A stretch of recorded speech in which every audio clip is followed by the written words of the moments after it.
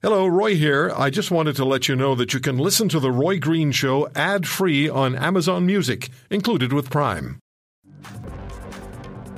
COVID-19's Brazilian variant P1 has been discovered in British Columbia, and what are the implications? And is it likely, if it's been discovered in British Columbia, that it exists elsewhere in this country? Dr. Horacio Bach joins us, adjunct professor at the University of British Columbia. He's the manager of the antibody engineering and proteomics. How do I say the rest of it, Dr. Bach? Is it IRRC? IRC, yes. Hello. Thank you for having me. Yeah, it's good to have you back. How are you? Very good. Thank you. And you? I'm just doing fine. Yeah, it's important to know that these days. How are you? It isn't just a sort of a throwaway question anymore. What does the presence of the Brazilian variant P1 in British Columbia suggest to you? Well, the generation of these variants, once you doesn't matter if it's South Africa, UK, or Brazil, it's a matter of time until they will reach a global dissemination, because we have to understand that the virus are also in kind of a competence all the time. It's the strongest will survive. The same happen with animals, the same happen with plants, it's nature. So when there is a variant, means a change or a mutation in the virus, if it's giving a benefit, it will disseminate faster than the original strain. That's the reason we start to see all these new variants. These variants in South African or Brazilian, we don't know a lot about the Brazilian yet, but we know that they are able to escape the immune system, and that is a problem also related to the vaccines, because it may be that the vaccines were developed against the original strain of the virus, the Wuhan strain, what we call, but over time they just evolved, and the companies are talking about giving a booster very soon just to cover these type of mutations. We know that this virus, the antibodies that we generate as a result of the vaccine may not be 100% good to this variant, but more than likely that will protect us in a certain level, but that's a question of time. So we don't know at this point. And Moderna, for example, say that soon we start to produce kind of a booster, but for the South African strain. So all these viruses, they have a collection of new mutations, what we call. And, these mutations are beneficial, because if they are not beneficial, there is no reason they will expand so fast.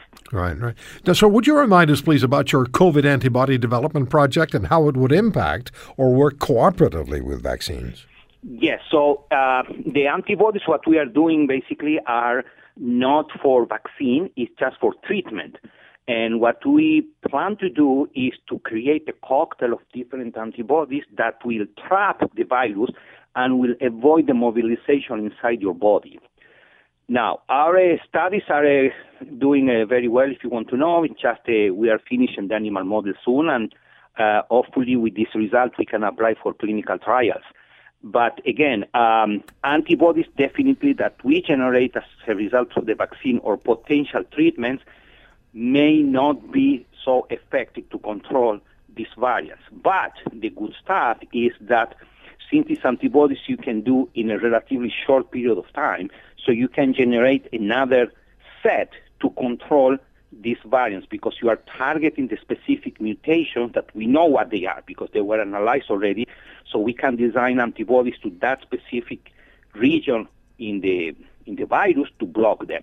Mm-hmm.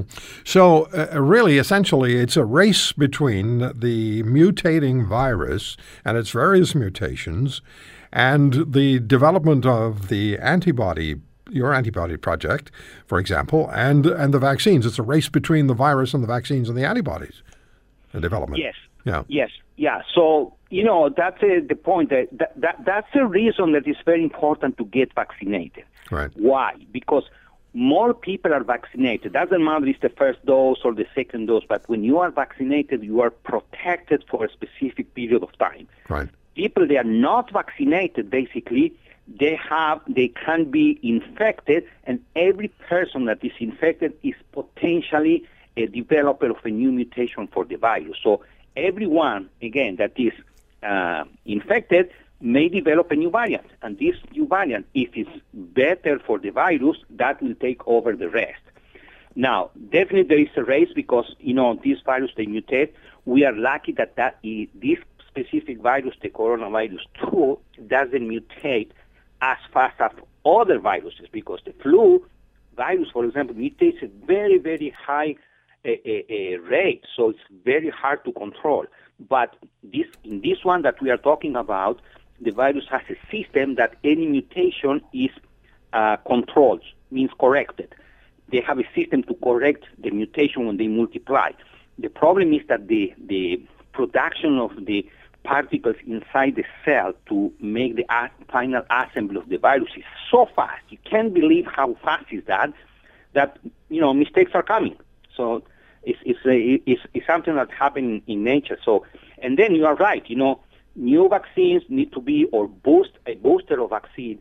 If at any point we reduce the transmissibility, and we have only, let's say, the South African and Brazilian strain that they are the more complicated. So in the future, you will have one vaccine that will cover all the variants you have right now. Right. But less you vaccinate, more probability that new variants will come. All right. And at the level of the antibodies, you are right. It's the same vaccine. Yeah. The virus is changing, and then you have to change your formulation. If you want to hear more, subscribe to The Roy Green Show on Apple Podcasts, Google Podcasts, Spotify, Stitcher, or wherever you find your favorites. And if you like what you hear, leave us a review and tell a friend. I'm Roy Green. Have a great weekend.